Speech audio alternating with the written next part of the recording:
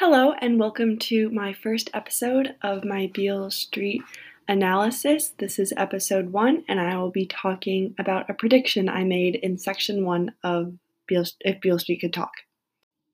So, in section 1 of If Beale Street Could Talk by James Baldwin, on the very first page, page 3 of the novel, it is made clear that Tish is visiting her fiancé Fonny in jail, and she goes on to tell him that she is pregnant with his baby, and on page 6, she assures him that he will be out before the baby is born.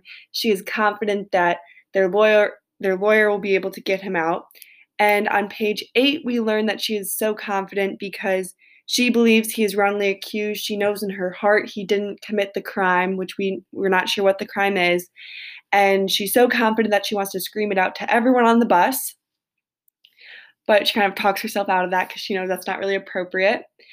And then we also know that Baldwin is known for confronting the hard truths of life, and he likes to display deeper meanings and realities with the world. So although this book is a romance, it's also kind of like a statement piece because Baldwin likes to expose some truths in the world.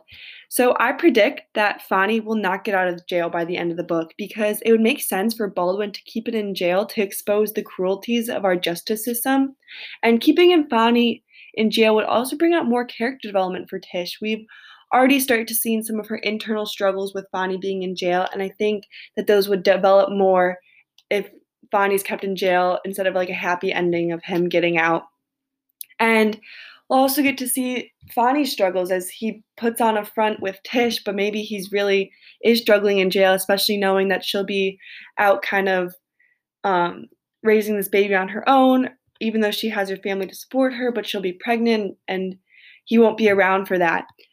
So I predict that Fonny will not get out of jail by the end of the book because it will lead to more character development, like I said, and it will be more an exposure to the racist justice system because he is wrongly accused. Thank you for listening.